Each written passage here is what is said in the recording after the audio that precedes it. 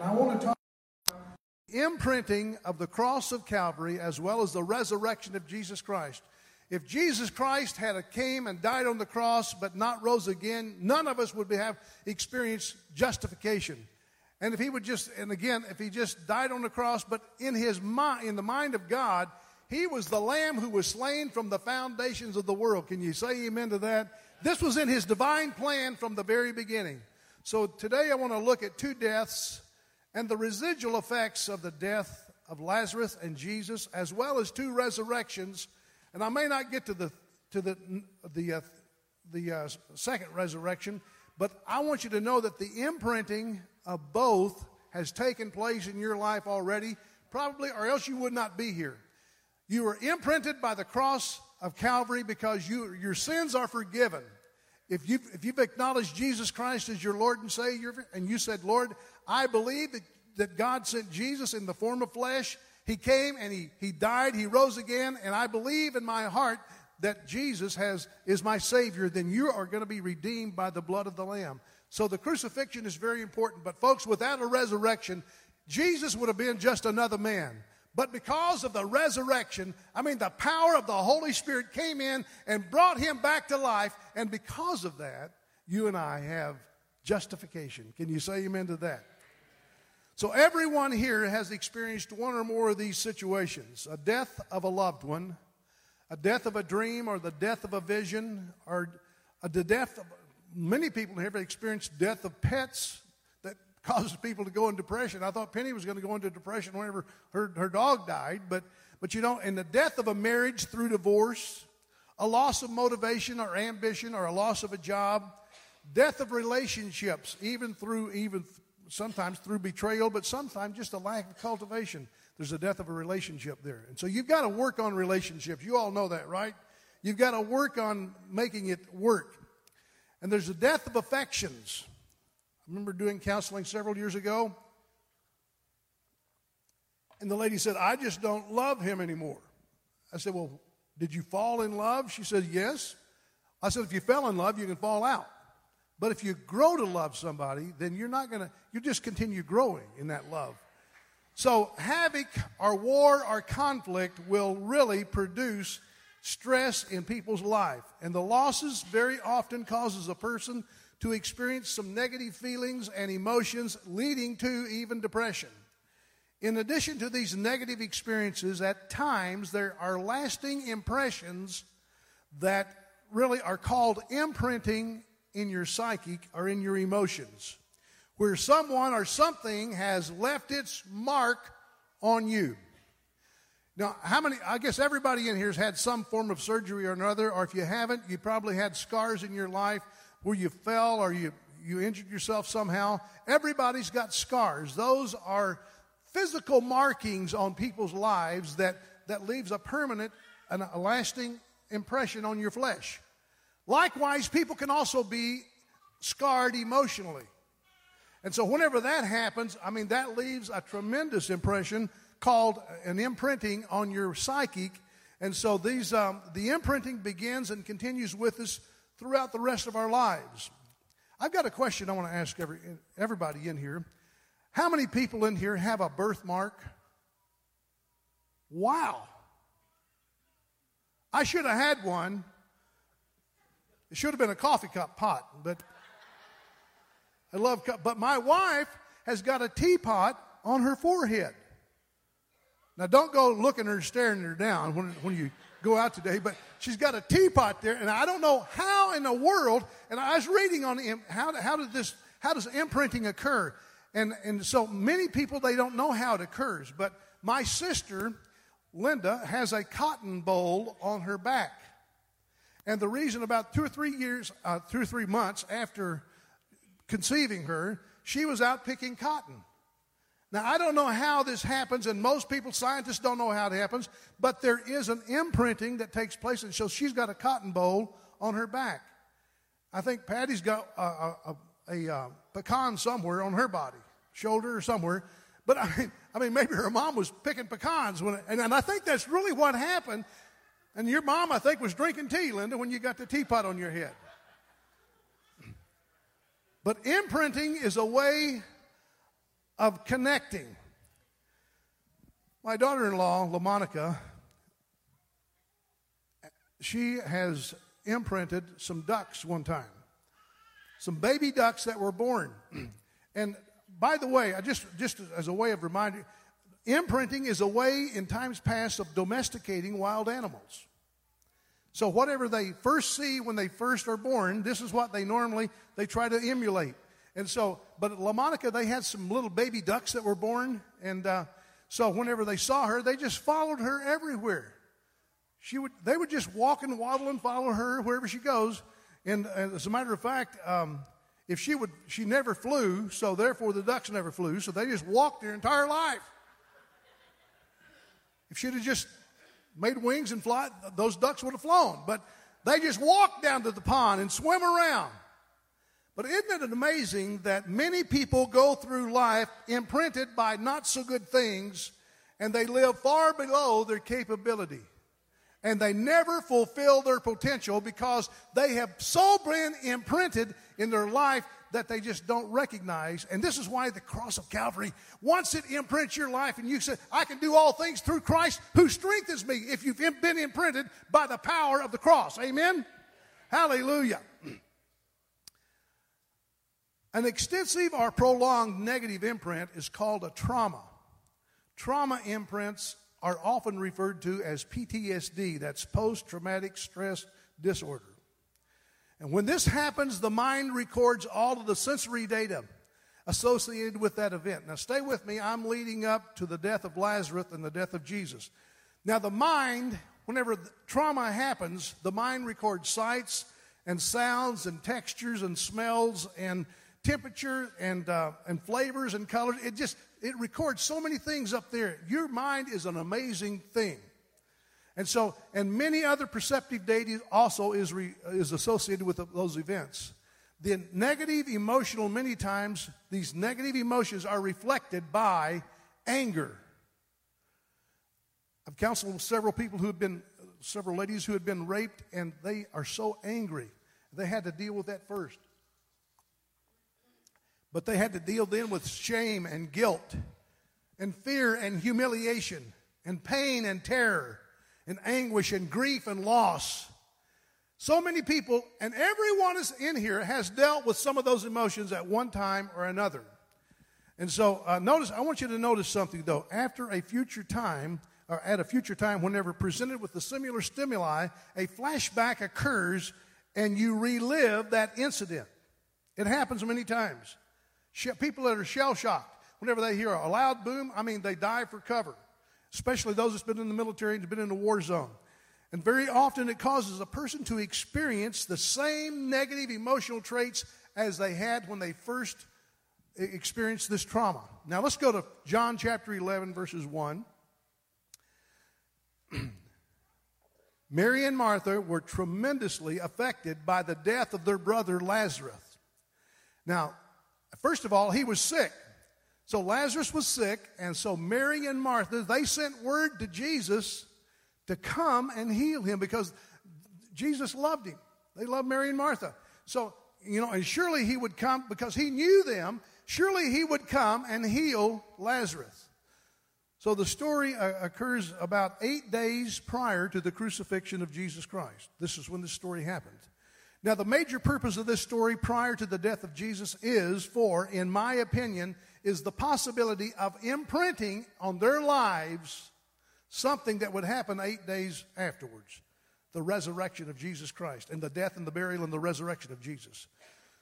So, I think Jesus wanted them to be imprinted with the power of the resurrection. And so when verse 6, so when Jesus had heard that he was sick, I like this. He stayed 2 more days in the place where he was. He didn't hurry up to make a hospital call. He didn't go to the ER trying to find whoever was sick. Because he said there's a purpose behind all this. So he stayed 2 more days in the place where he was. And you might be saying, what did he do that for? Why didn't he come on down whenever? And so how many times have we called on God and Jesus, come help us, and somehow he just doesn't show up on our timetable? But he's got his own timetable in your life. And he knew that Lazarus was sick. As a matter of fact, verse 11, Jesus said to his disciples, now I'm just thinking in my back of my mind, this is why Jesus has got a sense of humor. He said, our friend Lazarus sleeps, so let's go wake him up. Joke. But on the other hand, the disciples said, well, if he sleeps, he will get well. So Jesus said to them, hey guys, look, no joke, Lazarus is dead. Now, at that point in time, in the disciples' mind, if he's dead, he's dead. And I'm afraid, but Jesus said in verse 15, and I'm glad for your sakes that I was not there, but that you may be imprinted with my belief system. He didn't say exactly what I just said there, but that's what he was intended to say. And he said, and all these things, in other words, all things are possible to him who believes. Everything. You got to reckon, everything is possible to him who believes. I called my friend Ron Tyson. And I said, Ron, I just want you to know that I have said in times past, nobody's going to get out of this life alive. But I said, that is not true. I've said that many times. But that's not true. Jesus said, he who believes in me will never die. Never die. So, in other words, we just have a change of address. And we just get a change of location. So, but he says, I'm glad for your sakes that I was not there, because I want you to be imprinted with the very fact that I've got the power to raise people from the dead. Nevertheless, let's go to him. Now, notice the sarcasm of Thomas. Thomas says, great, let's all go up there and die with him. So Jesus, but Jesus, whenever the sarcasm came, he just ignored that. Because they were seeking to kill Jesus up there in Bethany there. So the sarcasm didn't affect Jesus, so he just ignored that statement. So when Jesus arrived, Lazarus has been in the tomb for 4 days. Now notice the imprinting of the loss or the death of their brother Lazarus on Mary and Martha. When they heard that Jesus was coming, they both looked at each other and said, this is too little, too late. I mean, he's not on time. And so they had this imprinting in their mind. They experienced the death of their brother. Not only that, but they had to go through the funeral procession. They had to put him in the tomb, and he was in there 2 days because Jesus didn't come right down there and heal him. So when they heard that Jesus was coming, Martha went out to meet him, and Mary stayed behind sulking and pouting because Jesus was just a little late. Have you ever felt like he was a little late in your life? I think we all have. But you know what? He's never late, but he is seldom on time. So he's going to be there. It's his timetable that we need to get on, not necessarily ours. Amen?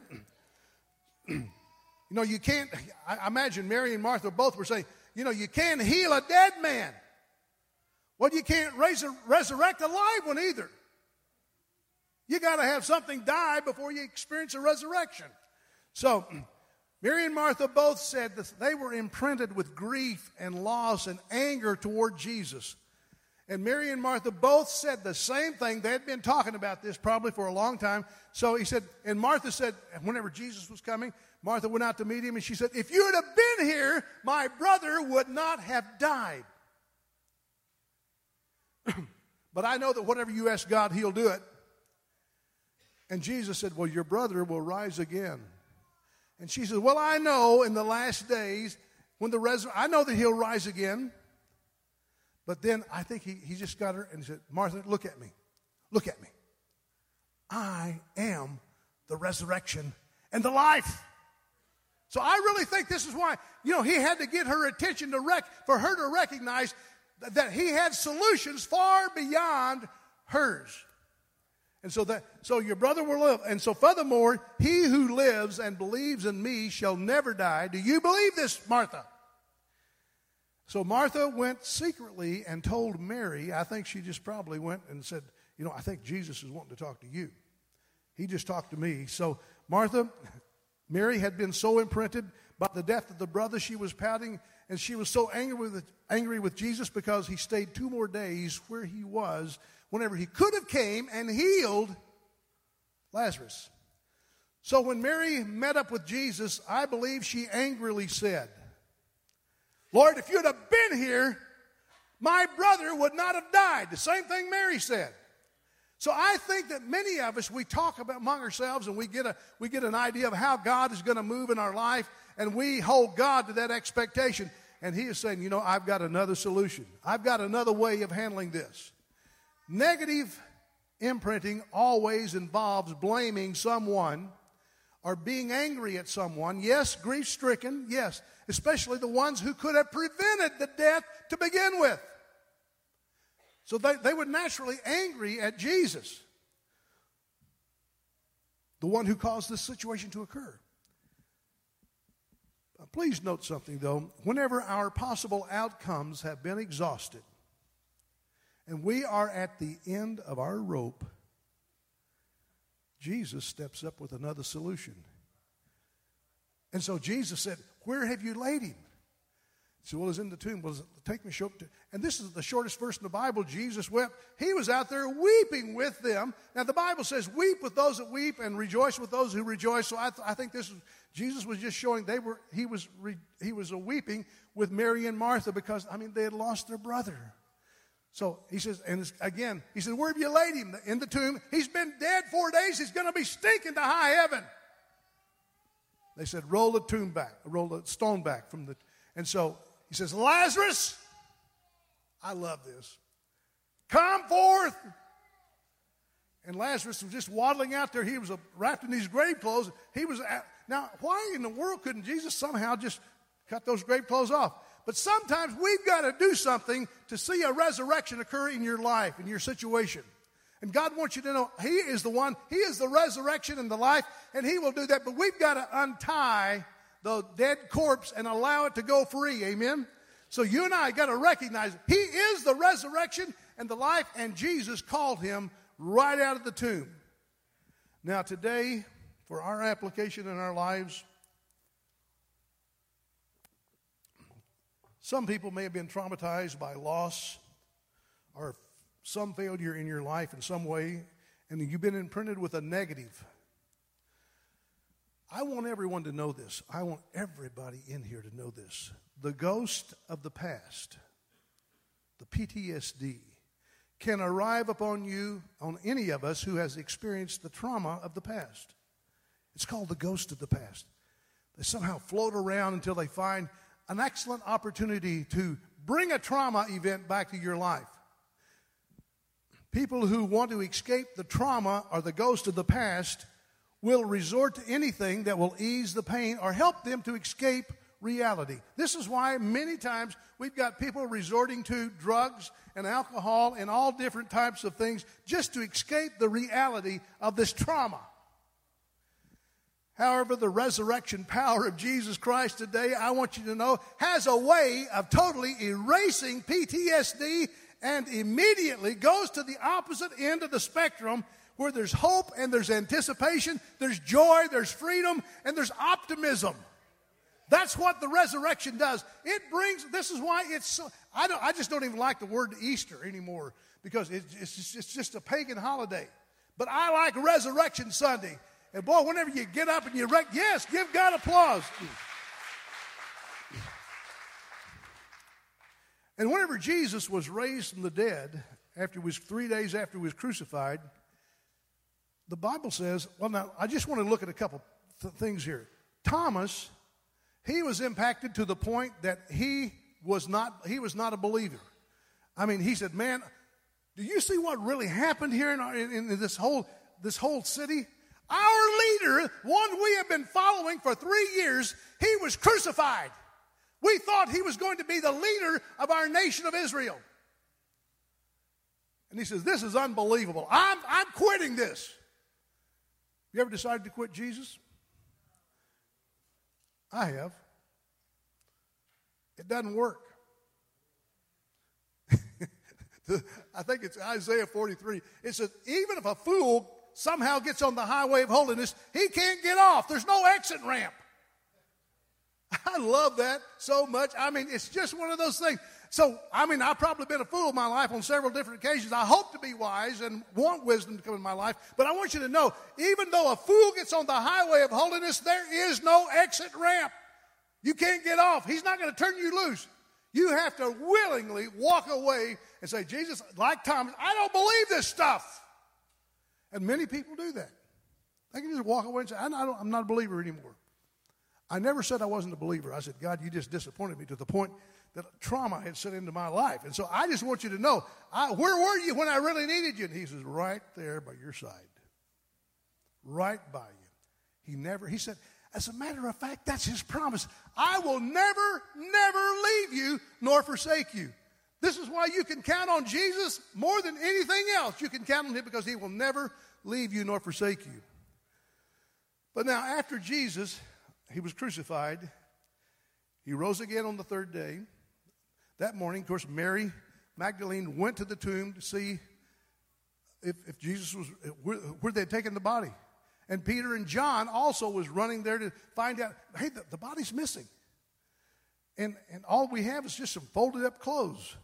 Someone folded up his clothes. I'm wondering if he did that. Someone made the bed. Remember that message I preached on, just make the bed? That's a starting place. But the trauma and the imprinting of the crucifixion of Jesus on his disciples were so intensively traumatic.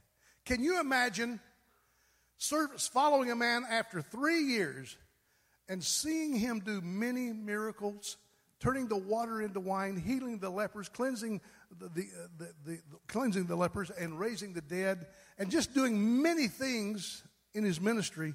And you, man, this guy, he walking on water? I mean, the winds and the wave obey him? Can you imagine that? And this is their leader that they knew was so powerful, but yet they saw him hanging on a tree, a crown of thorns on his head, nails in his hands and his feet, a spear thrust into his side, and blood was just gushing out. And they was beaten with a cat of nine tails, 39 stripes put on his back. I mean, they saw the horror of this crucifixion. Would you not be traumatized by that? So these guys went back to their house. They were in hiding, afraid the Jews would come and get them and do the same thing to them that they did to Jesus, their leader. And Jesus, on that evening of the resurrection, like it would be this evening, he just shows up about 6 o'clock, and the doors were all shut. He just appears. So this resurrected body of Jesus can walk through anything. He just appeared. Now, I want you to know, what does the first thing he said to them? Peace be unto you. Now, the word peace, it means prosperity, it means wellness, it means wholeness, but it also means the deliverance from the trauma, from the conflict. Not deliverance from the conflict, but from the trauma that the conflict could have caused. So he walked in there and addressed the PTSD that these disciples were going through, and he said, peace be unto you. I got something else. You know, whenever the announcement for the birth of Christ, the heavenly host, what were they singing? Their choir, the heavenly host choir, was singing, peace on earth and goodwill to men. And about halfway through the ministry of Jesus Christ, when he chose the 70, and he says, I want you to go out and go to the cities that I'll be coming into. I want you to go before me and say to every house that you go into, he divided them 2 by 2, 70 of them.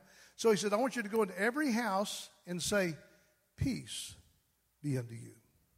And he says, and if a son of peace lives there, or somebody who is, now that son of peace is going to be somebody who has a proclivity toward peace and will receive you with kindness, then he says, then your peace will stay there. But if you come to a house where there's just a bunch of chaos and strife and confusion and division, and they will not receive that peace, he said this, your peace will return to you.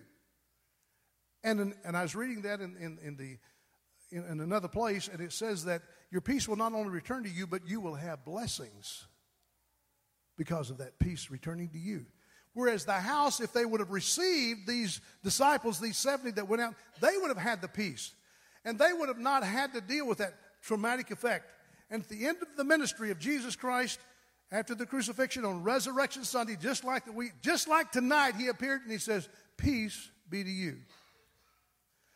In Ephesians 2:14, I didn't give you this one, Brody, but it says that Jesus came and he preached peace to all of us, to all who were afar off as well as to those who were near.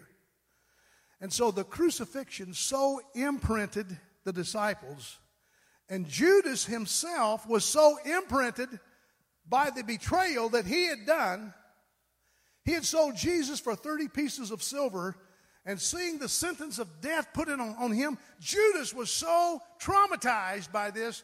And folks, I'm just telling you, this is what trauma will do to you. It'll drive you to do things that you would not normally do. But Judas went out and he hanged himself. So this is why you've got to deal with the trauma of your life. And everybody in here has dealt with trauma in some way or another. And again, I said Thomas was so affected and so imprinted that he just said, this is unbelievable. I'm not going to follow him anymore. But 8 days later, as a matter of fact, whenever the disciples told him, we have seen him. He came and he said, peace be unto us. And Thomas said, I'm not going to believe that. I'm not going to believe it until I can put my hand in his side and see the scars in his hands. I'm not going to believe it. 8 days later, after the crucifixion and the resurrection, Jesus appeared to Thomas as well as the other 10 because Judas was dead. He appeared to Thomas and he said, Thomas, come here. Feel my side. Look at my hands. And he said, Thomas, blessed are those people who don't have to see to believe. None of us have seen him. But so we believe. But he said, blessed are those who do not have to see to believe. But you have doubted, so I should. And this is what God will meet you wherever you are. This is the amazing thing about Jesus. Wherever you are, in whatever position in life you're in, I just want you to know, Jesus will show up and be your Savior as well as your healer. And then if things are dead, he will also be your resurrection and life. Whatever you have need of. Next week, I'm going to continue on with that particular, with the two on the road to Emmaus. That was an amazing. They were so depressed, and I'll continue this next week. But as the two on the road to Emmaus, Jesus appeared to them, Jesus, the one who was crucified. He appeared to Cleopas, and he said, what's going on here in the city of Jerusalem? And Cleopas said, man, are you the only stranger in town? Do you not know what took place here? I just think that's so funny to how that Cleopas reacted to Jesus. And he saw Jesus hanging on the cross. But he was a bloody mess. Unrecognizable by some accounts. So traumatized were the two on the road to Emmaus. But folks, I'll talk about their imprinting next Sunday when we take communion. So I just pray right now, just every head bowed and every eye closed. I would just like to just ask you, how many said, Pastor, I've been traumatized in my life by